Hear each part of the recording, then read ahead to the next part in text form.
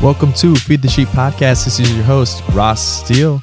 As I always say, God is good all the time, and all the time, the devil is stupid. Here, I like to talk about things culture doesn't want to talk about. I talk about things to advance the gospel, to build the kingdom, and bless the world. Let's get right to it. Alrighty, this is not a new voice that you will hear. It's your boy, Ross Steele, as you already know from the awesome intro. But a familiar voice for those who have listened to season 1 of Feed the Sheep podcast.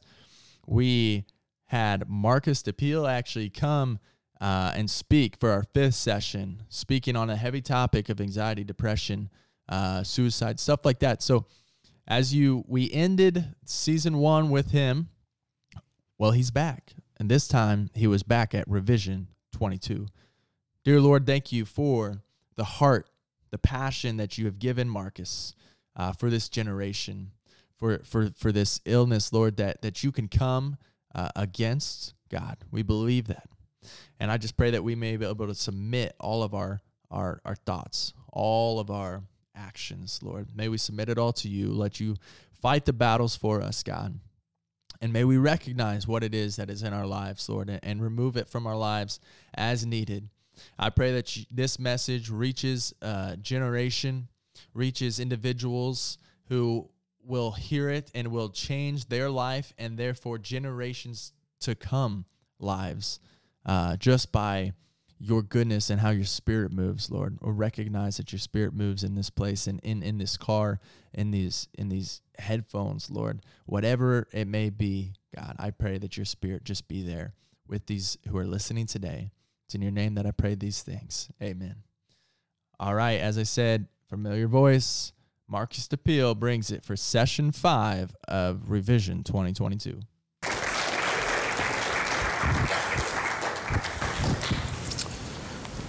All right, let's see. Can y'all hear me? Yes. Can y'all hear me? Yes. All right, that's a little bit better. How you guys doing? Good. All right, we'll try that one more time. How you guys doing? Good. All right, that's dope. That's dope. Well, I know last night I was able to be here for both sessions, and I know we just had an amazing time together last night. I wasn't able to be here this morning. I have some family actually in town, and right after this I got a jet because it's my niece is having a 1-year-old birthday party, and apparently that's a very big deal, and you can't miss that when you're an uncle, so I will have to get out of here shortly, but I'm very, very excited for that. But I don't want to miss this moment, and I'm really pumped to be here with you guys, so I just want to say thank you for having me. And having said that, can we just give it up real quick for the team that put this whole thing on? It's been an amazing weekend so far. You guys have done an awesome job putting this together, so I just want to say thank you to everyone that's had a hand in it. Just real quick, a little bit about me. Like she said, my name is Marcus DePeal, and for the last 4 years, I was a pastor actually at a church here in the Indianapolis area and had the privilege of running a college and young adult ministry that I actually had a hand in kind of launching and getting off the ground while I was in college, and then that kind of became my first thing that I was doing right out of the gate when I entered into full-time ministry. And I had a blast doing it for quite a while. It was a great time. And actually, when Ross got in touch with me about coming to this conference, being at Revision, I was really excited. But I was also in a bit of a tricky spot. I was kind of contemplating at the time that he reached out to me whether or not I was going to take a break from full-time ministry or if I was going to kind of keep my head down, push through the season that I was in, or if I needed to rest. And I'm going to share a little bit more about this as we go, but I was kind of dealing with, to be quite honest, I was dealing with some mental health struggles at the time, and that's what we're going to chat about quite a bit this afternoon, and I ended up making the decision at the end of April to step out of ministry in the full-time capacity and just trust God with some sort of season of healing and rest for myself. So with that said, I wasn't entirely sure, once I stepped out of full-time ministry, I'm like, what message does somebody like me that just said, hey, I need a break, I need to slow down, I need to rest. I'm honestly, to be transparent, I'm not doing very well. Like, what does someone like me have to offer a group like you? And I remember praying about it and thinking about it and just genuinely before God, like, I don't think I have anything to say right now. And I just very gently felt the Holy Spirit nudge me, like, you need to share that. Just share your experience. Share where you have been and what you have walked through, and to look at the scriptures together. So today what I want to do, I know that everything up until this point has been, it's been pretty hype. It's been pretty energetic. I know we've had Morgan up here bouncing around like just crazy. I respect it, dude. I love it. But I also know that there are moments in life where you don't feel like bouncing around, where that's just not where you're at, if we're being honest. And I want to talk a little bit about today, what does it look like to handle some of those incredibly difficult moments that we are all bound to face in life? What do we do when we hit those valleys of things like anxiety, depression, panic? When tragedy or trauma strikes in some way, and how do we stay consistent in our faith while also being honest and acknowledging where we're really at? And that's what we're going to do today. So if you're an optimist and you hate like engaging deep emotion, maybe now's a great time to go to the bathroom and just like sneak out for this session. I don't know. I promise I'll do my best to keep it light, but we're also going to be very real together. Is that okay? So what I want to do here on the front end, I'm going to go ahead and just say a word of prayer for us, and then we're going to jump into the word together. So would you bow your heads with me as we pray? Lord, I just thank you for this moment. I thank you for the opportunity to be here, for your grace to get myself and everyone in this room to this place today. And like Mackenzie said, I know that we all have a story of how we got here. Some of us are just riding absolute spiritual highs on our way into this conference, and we praise you for that, and we thank you for that. Those seasons are beautiful. And others of us are coming in, myself included, we've just been dragging. It's not been easy. We've kind of seen some of the darkest days as of late. And Lord, we trust you with that, and we bring that into this room as well. And some of us kind of find ourselves in a weird in-between. Things haven't been great, they haven't been awful. We almost just feel like we've hit a plateau. Maybe we're a little bit numb, and we just acknowledge that. And God, we thank you that no matter where we come in at, we can pursue you, we can call on your name, and more than anything else, that you can speak to us, and you can speak to our situations. You can speak to our joy. You can speak to our heartache, and you can even speak to the numb areas of our lives. So we just ask this afternoon, Lord, that your Spirit would reign supreme, that you would speak very clearly, and that you would whisper things to our hearts that we've been longing to hear. It's in your name we pray. Amen. Amen. Just FYI, I'm not going to have any slides for us today, so I kind of want us to be engaged right here, all right? I'm going to need you to listen closely, and right now I'm going to need you to open up your Bibles, which is probably not going to be paper for a lot of you, so go ahead and pull out your phone, open up that Bible app, whatever you do in that regard.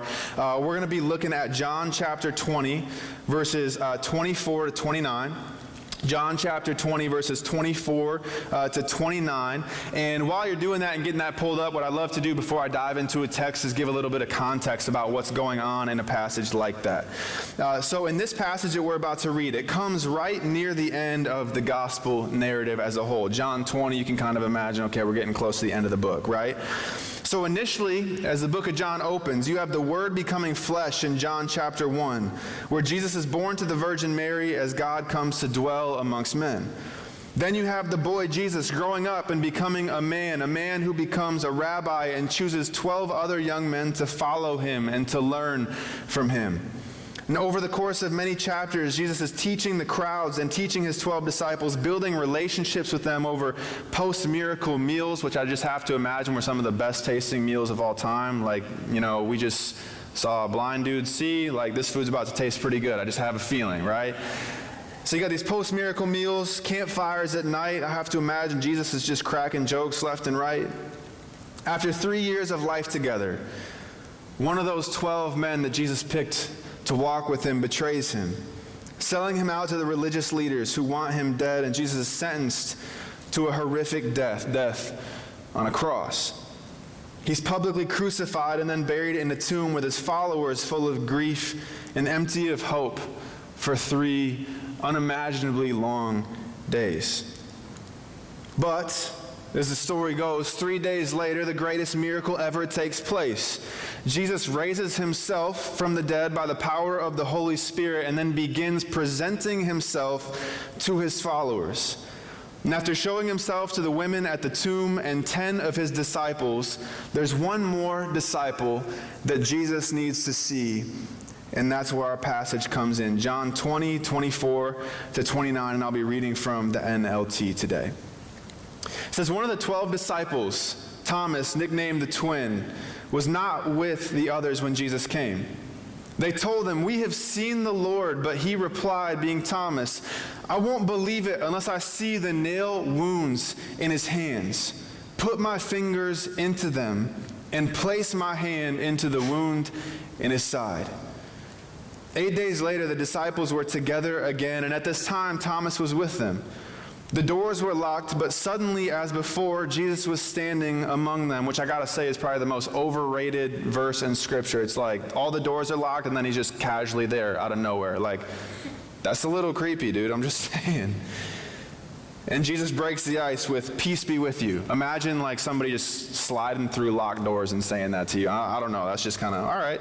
"Peace be with you," Jesus said.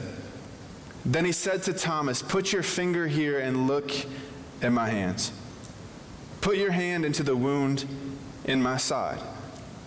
Don't be faithless any longer. Believe." "My Lord and my God," Thomas exclaimed. Then Jesus told him, "You believe because you have seen me. Blessed are those who believe without seeing me." This is the word of the Lord.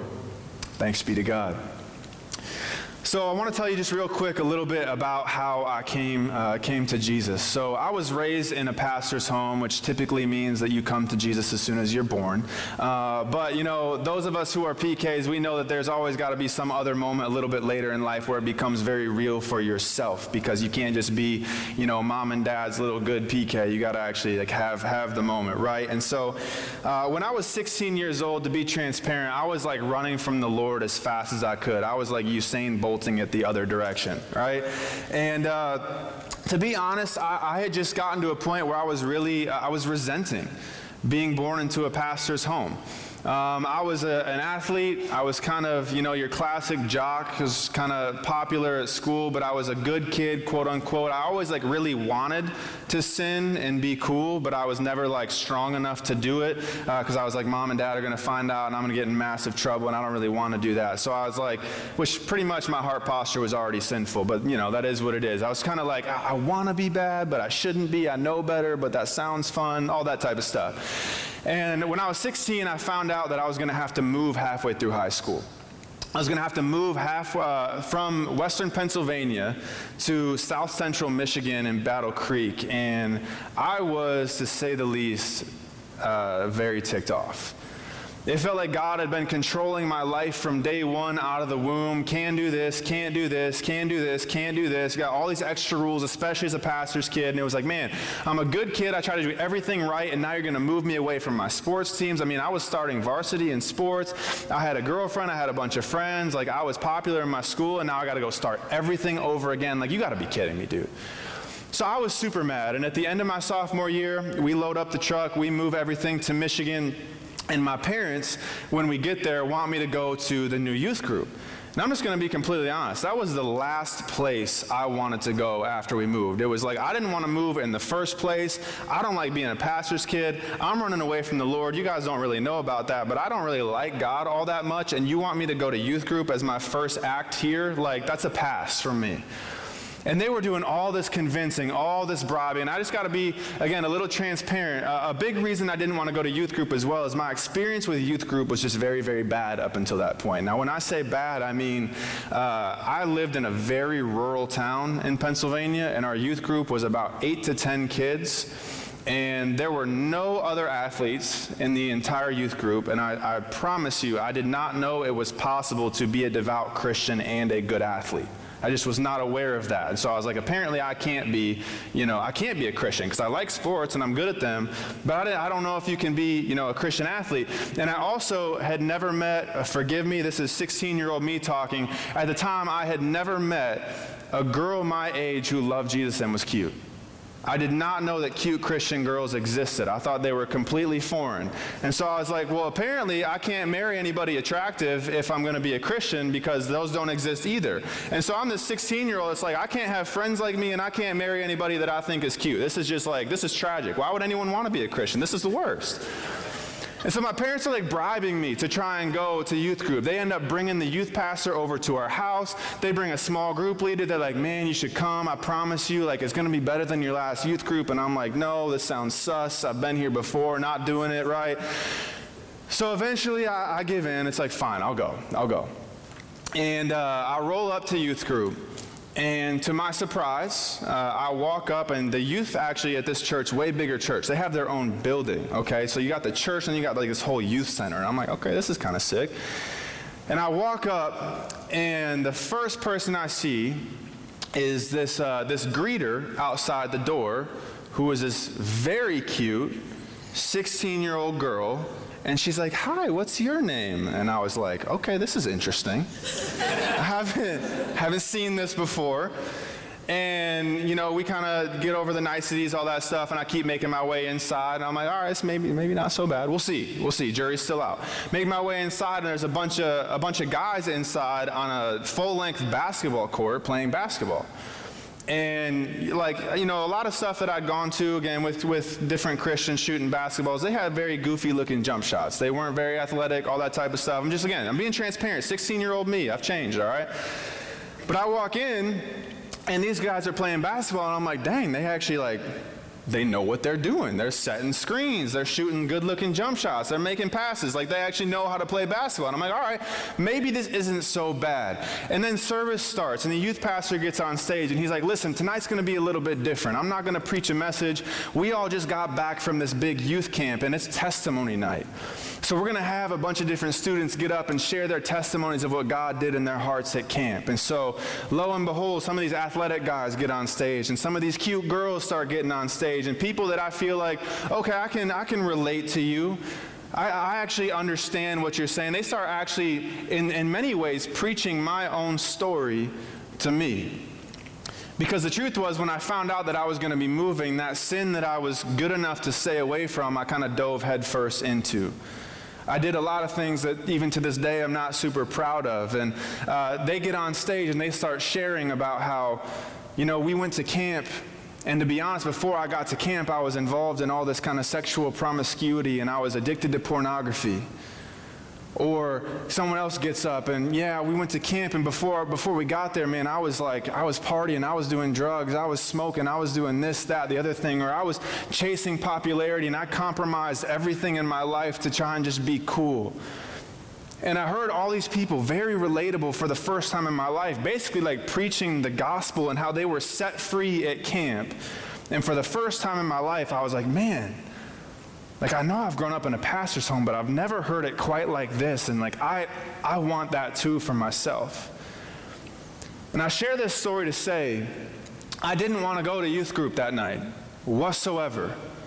But that night in and of itself was the catalyst for me giving my life to Jesus, confessing all of my sin to friends and my family, which was super awkward, getting baptized, re-accepting a call to ministry, and that single night is why I am here today standing before you, a night that I didn't want to go to youth group whatsoever. And I share that story to make my first point today, which is this: never underestimate the importance of being present. Never underestimate the importance of being present. Now, the passage that we read earlier comes right on the heels of Jesus appearing to all the disciples for the first time post-resurrection. But the first verse that we read lets us know that Thomas, one of the disciples, Thomas, was not there when Jesus showed up. Now, the word doesn't tell us why Thomas wasn't there, which I think is kind of interesting. It's possible that Thomas was like taking a sick day. Maybe he was on vacation, weird time, but maybe he had a dentist appointment or like his yearly physical, don't know. Technically, it's possible that his alarm didn't go off, or he snoozed like one too many times when you like don't want to go somewhere, and so you just snooze, right? However, if we're, being a little bit more serious, it's far more likely that Thomas was upset, discouraged, and confused that his mentor and his best friend had just died. It's far more likely that Thomas had some kind of tendency to isolate himself from community in the midst of grief instead of leaning into the people that loved him. And if that's the case, I have a feeling that a lot of us in this room can identify with why Thomas wasn't there that day, and can identify with how Thomas chose to handle his pain. You see, while Thomas was probably laying in bed and scrolling social media hoping that it would make him feel better, his friends were coming together like they always had. They were probably still crying, still yelling, voicing all their own doubts and questions about what all had gone down the last several days as Jesus had been crucified, not to mention sharing a fear of what might happen to them now that Jesus was gone. But they had each other, something Thomas didn't have in that moment. And miraculously, in the midst of what was likely a very grim meal and a grim gathering for these disciples, Jesus appears on the scene in a new body with his old scars, and they enjoy a moment together before Jesus disappears again for 8 days. Then I want you to imagine these guys, these disciples who have hung out with Jesus obviously, but hung out with Thomas too. I mean, these guys have spent the last 3 years of life together. It's like, imagine like your college friends in a sense, right? Imagine these people that you've done life with and you've been hanging out in dorm rooms and going on camping trips and maybe even going on vacations with. Like, imagine these guys trying to come up and tell Thomas about it. Matthew starts out, Thomas, dude, you won't believe what just happened. This is insane. Jesus showed up while we're eating. He's not dead. He rose from the grave. Dude, it's wild. Then all of a sudden James jumps in. Dude, seriously, like, he still had all the nail marks in his hands. He had all this stuff going on, even the wound in his side. Like, I'm telling you, bro, it's nuts. And then for some reason, I think of Bartholomew as like the really nerdy guy of the group, like got his shirt tucked in, like the broken glasses all taped together and stuff. And Bartholomew's just like, yeah, dude, like, you won't believe it, man. We had all the doors locked and he just showed up in the middle of the room, and all the other guys are like, okay, bro, that's like definitely gonna push it over the edge. You don't have to just say that. That's super weird. Right? But you have all these guys trying to explain it to Thomas. And why is all this important? Why does being present matter so much? Because for these 10, being present opened up the possibility of seeing a miracle. Simply being present, simply showing up, opened up the possibility of seeing a miracle. But for Thomas, isolating himself shut the door on the impossible. So just simply making the decision to be present, it opened up the possibility of seeing a miracle. Jesus shows up, they're there, they don't miss it. Thomas, isolating himself, shuts the door, misses an opportunity to see the impossible. And I'd have to imagine there's probably somebody in the room today, like, just transparent, you didn't want to show up to this. Somebody made you came, somebody like, hey, dude, I want to go to this. I know that you're not really into it, but like, I need somebody to go with, so I don't want to be awkward in social situations, have to make friends. Just come with me so I can like sit in the back, right? Like, I'm sure somebody here today, just transparent, you didn't want to come. And I just want to let you know, like, simply you being present is what opens up the door for you maybe, just maybe, seeing a miracle.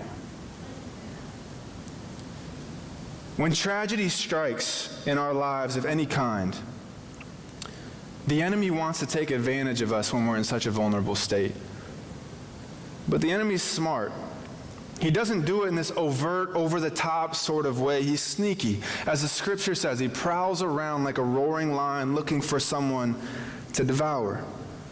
And what the enemy wants us to do in those moments of tragedy, anxiety, or depression is to isolate ourselves like Thomas, so our hearts will grow cold and hard, numbing the pain we feel with all different types of sin. That's what the enemy wants. And the truth is, the other 10 disciples didn't really do anything all that impressive. They didn't really do anything that much better than Thomas, nothing all that noticeable. They didn't conjure up the presence of Jesus themselves. They didn't have some super faith that made him appear. They didn't worship with their hands in the air instead of in their pockets, and that's why something happened to them. It wasn't what they did all that was like, oh my gosh, it's so impressive. Jesus wanted to show up because of it.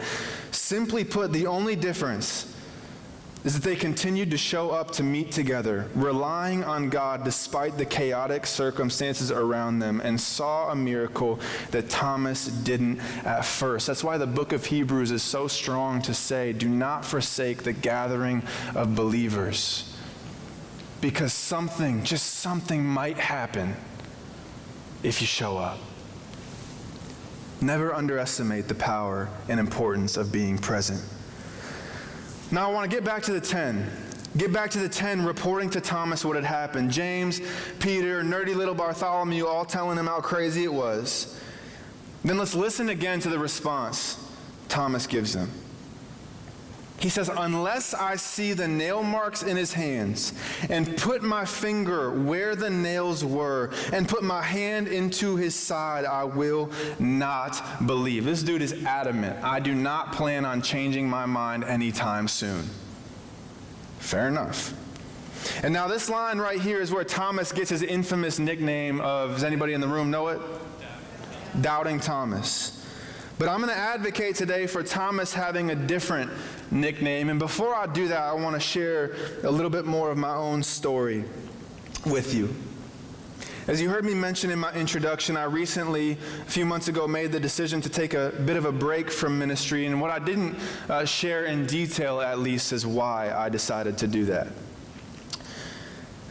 In October of last year, I found myself kind of spiraling, if you will, into a pretty dark season of depression.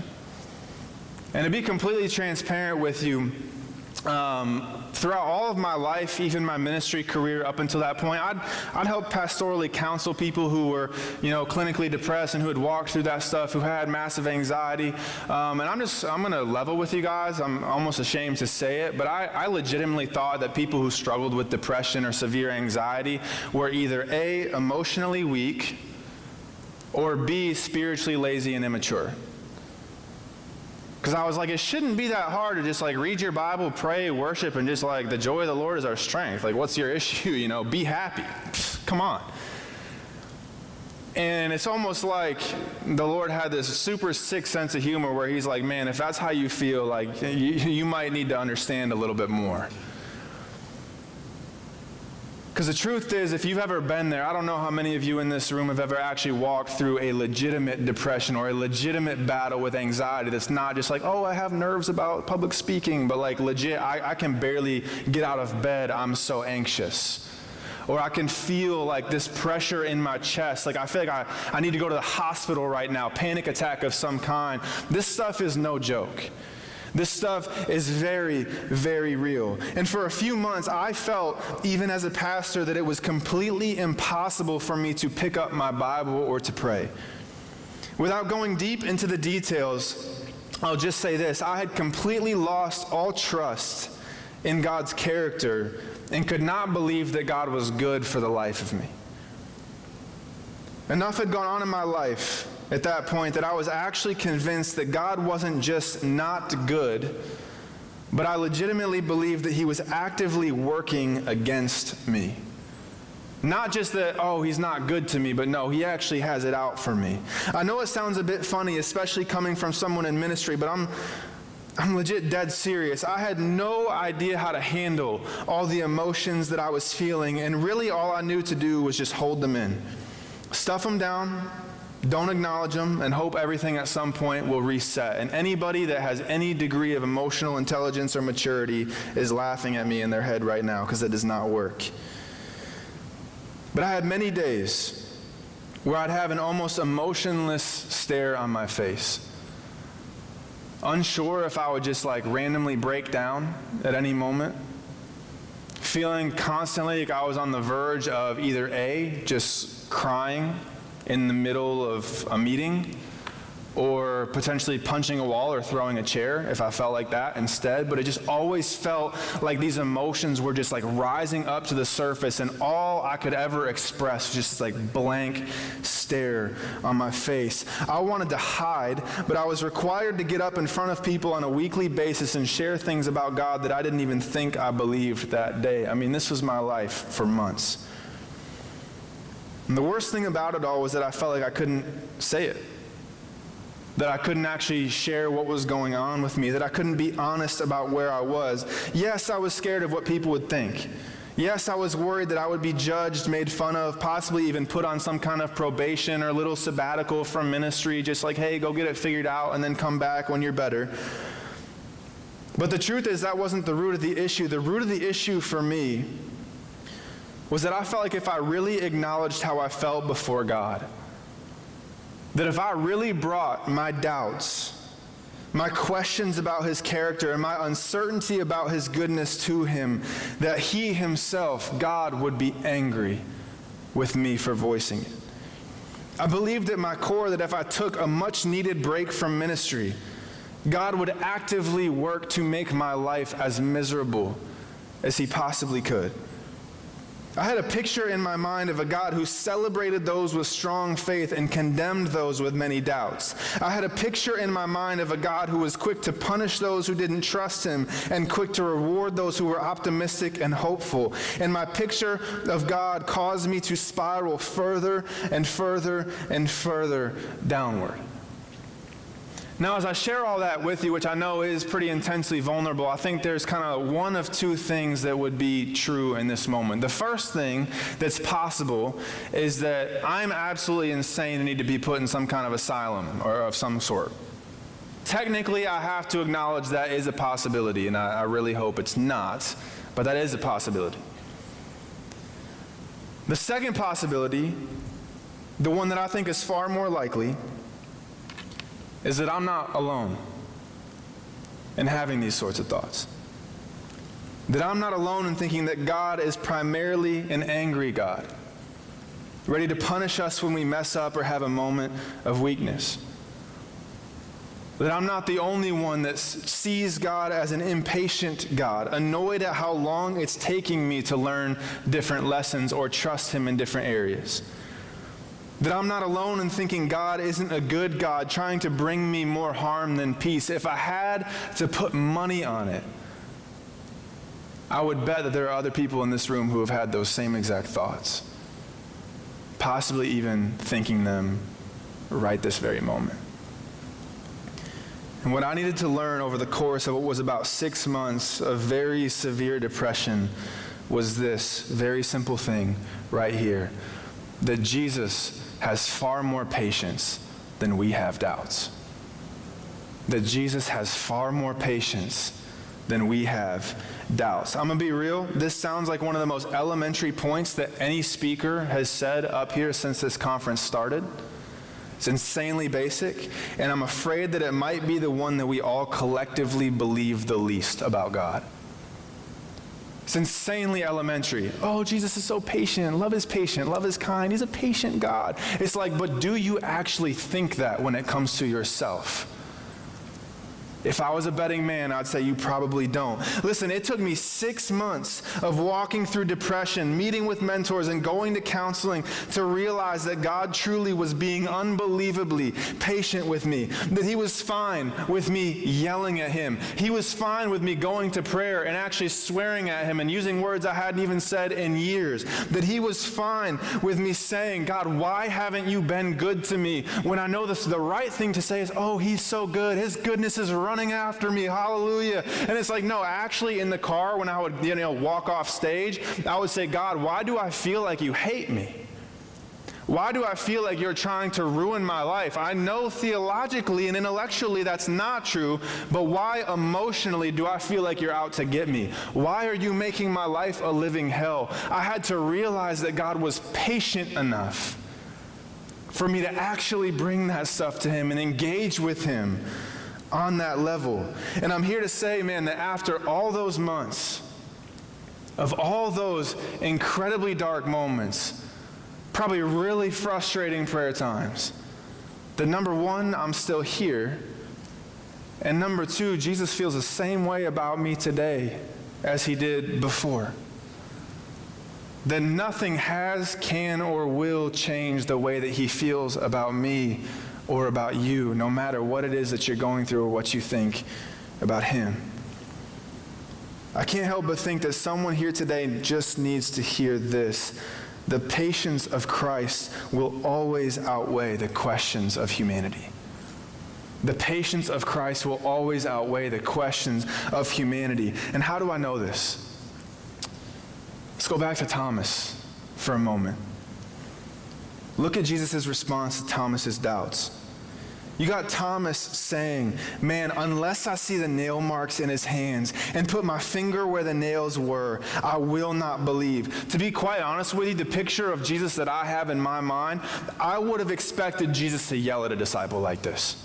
Like, bro, where have you been the last 3 years? Have you not seen me do this? Have you not seen me do this? I've healed everybody we've come into contact with. I have brought an entire gospel of grace and good news and recovery of sight for the blind and on and on and on. My picture of Jesus is one that would yell at Thomas in a moment like this. My picture of Jesus and my expectation would have been, all right, Thomas, canceled, you're done, he's gone. Hey, other 10 over here, great job, you shut up to class, Thomas is gone, he's not going to be with us moving forward. That's my expectation of what Jesus would have done. And you might laugh at me, but the truth is, if you found yourself in Thomas's shoes, you probably expect that's how Jesus would treat you too, is it not? But what does Jesus do? He appears to the disciples again with Thomas there this time. Going back to the first point, guess what Thomas did? He showed up. He was present. Now, Jesus doesn't ask Thomas where he was or why he's been doubting. Jesus didn't say, hey, where were you last time, buddy? Where's your doctor's note? What's the deal? You didn't call in. You didn't let me know you were taking off shifts. Like, what's going on? Why you been doubting? I hear that you're saying you're not going to trust me. That's not Jesus. Doesn't say any of that. Jesus doesn't ask Thomas what he needs. Beautifully enough, Jesus is already very well aware of what Thomas needs. Instead, this is what he does. He looks Thomas deep in the eyes. He communicates love and compassion with his body language and his facial expression. Jesus doesn't have this scowl on his face like an angry dad.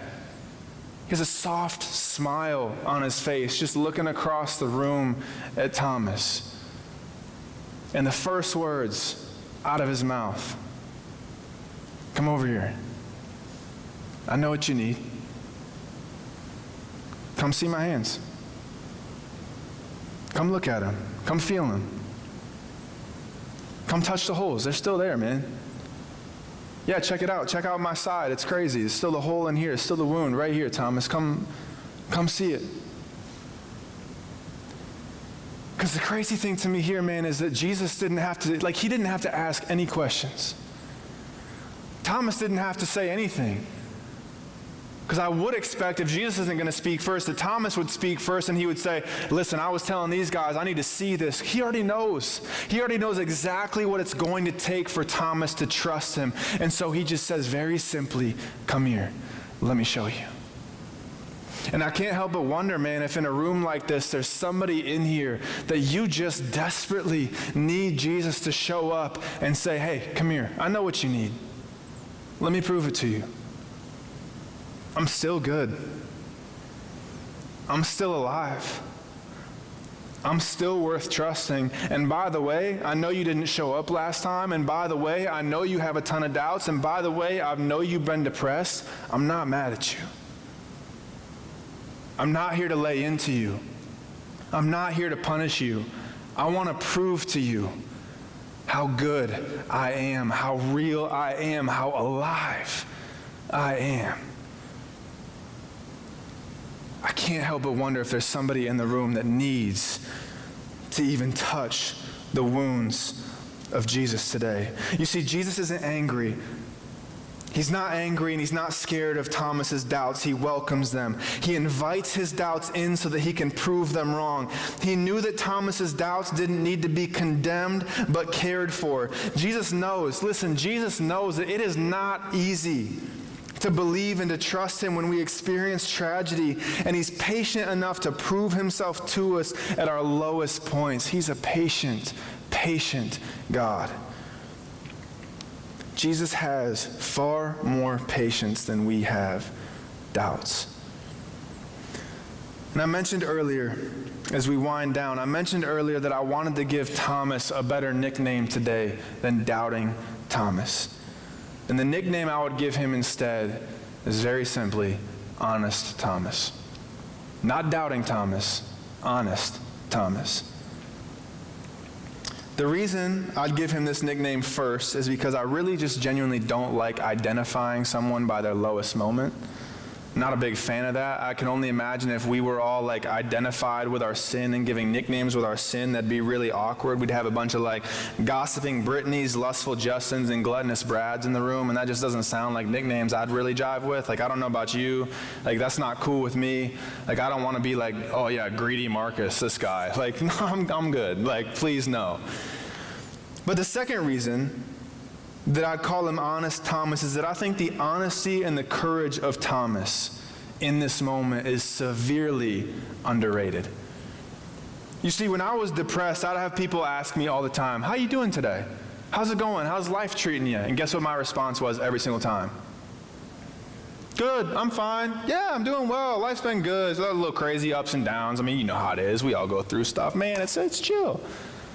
Like, that's all we ever say. No one ever says, hey, how you doing? And you're like, bad, horrible. I hate my life. I didn't want to get up today. Like, have you ever said that? If you did, like, number one, socially, you broke every rule out there in the game.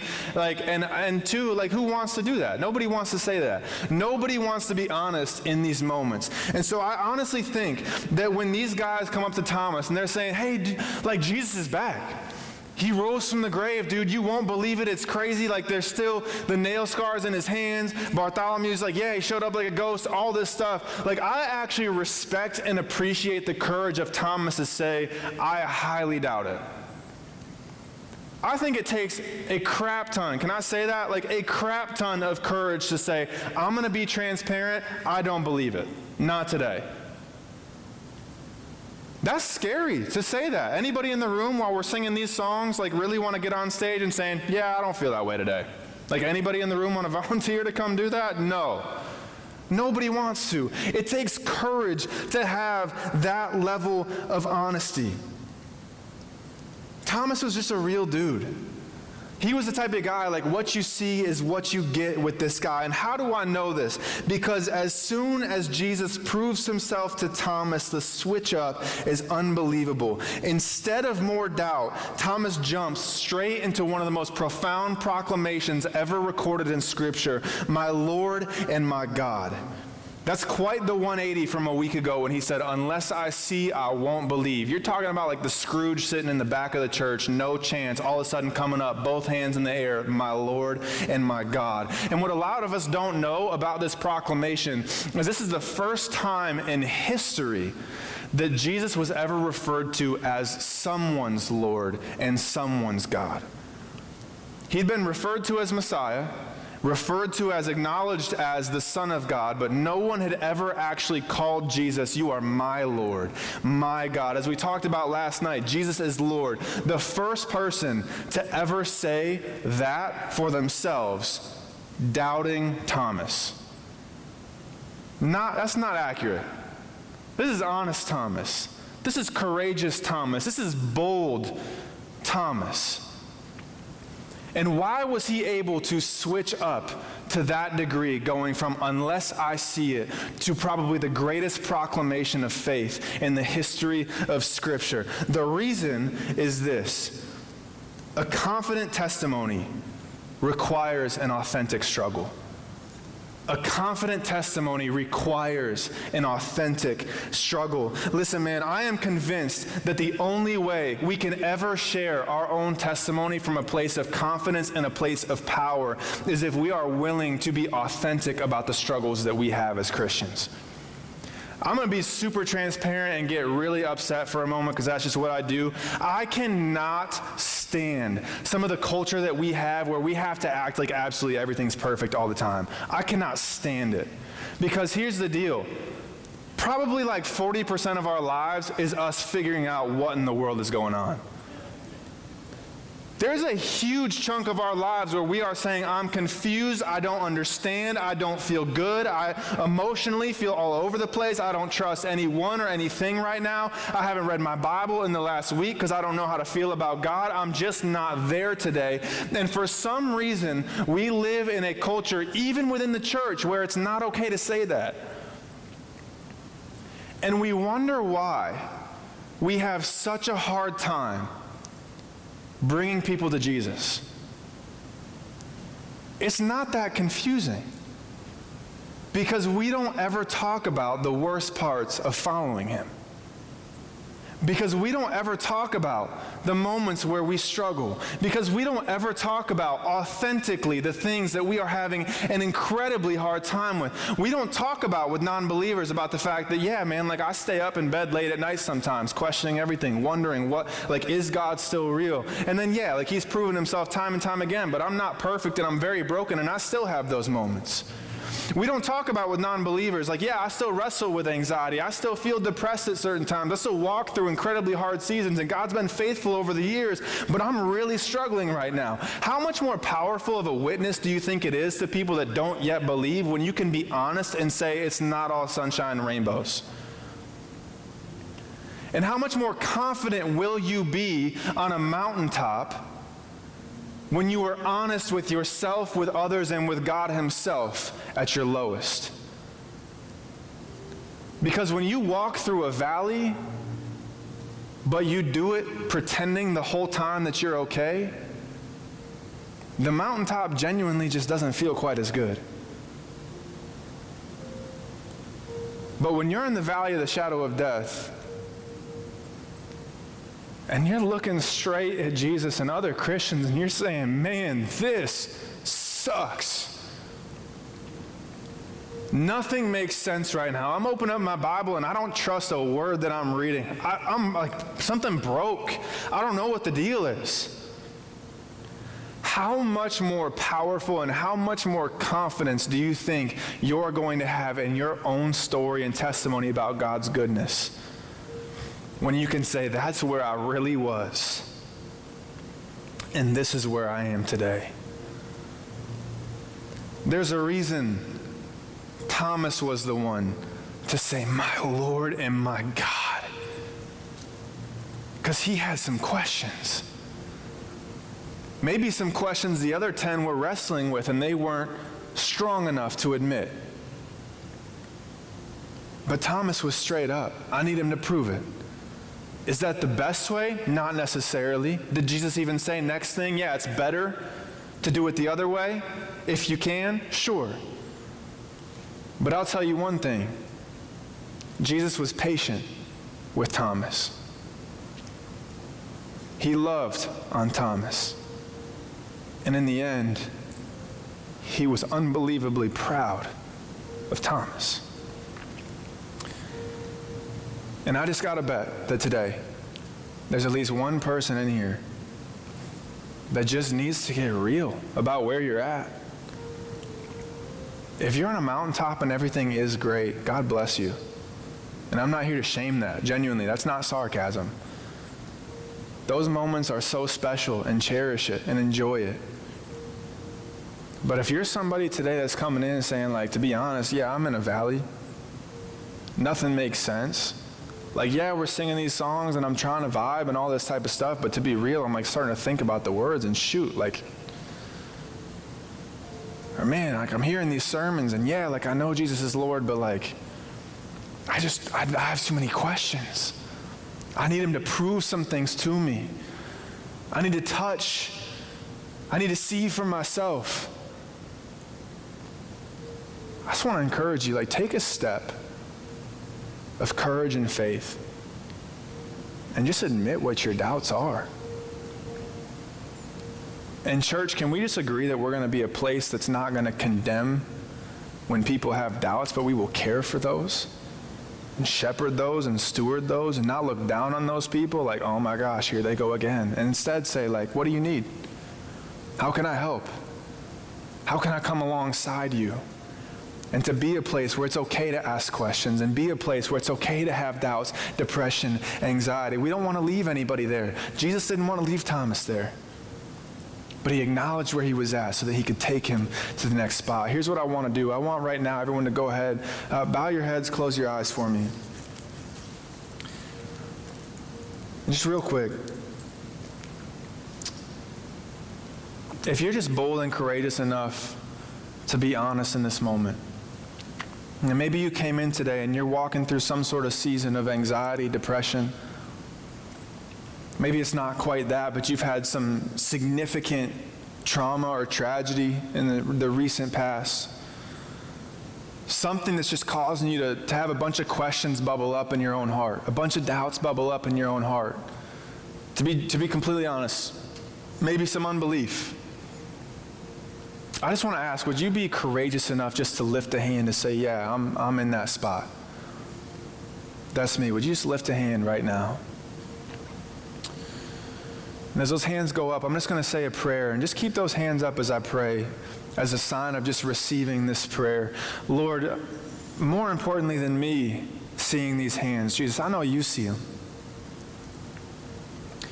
You see multiple hands in the air right now in a very similar spot to your good friend Thomas. And Lord, if you had the patience for Thomas 2,000 years ago, we just ask right now that you would have the same patience for us. We just ask right now, Jesus, that the same way you invited Thomas over to see for himself, that you would, Lord, would you show up in this room and invite us over to see for ourselves? Would you prove to us, Jesus, that you are who you say you are? Would you show up in some kind of powerful way that only we would understand? Lord, we ask that the same way that you knew what Thomas needed without him asking, that you would know what we need without us asking.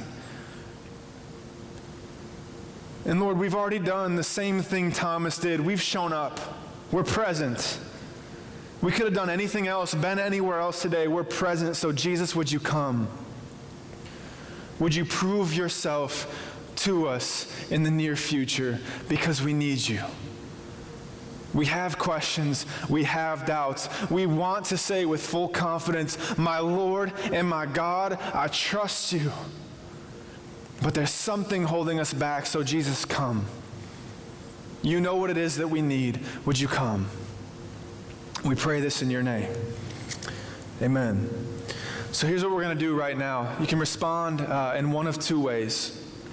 First thing is I want to challenge some of you in the room. As you know, the Shepherd team has been available multiple times at the end of different sessions. They're going to be available as well just on the outside here.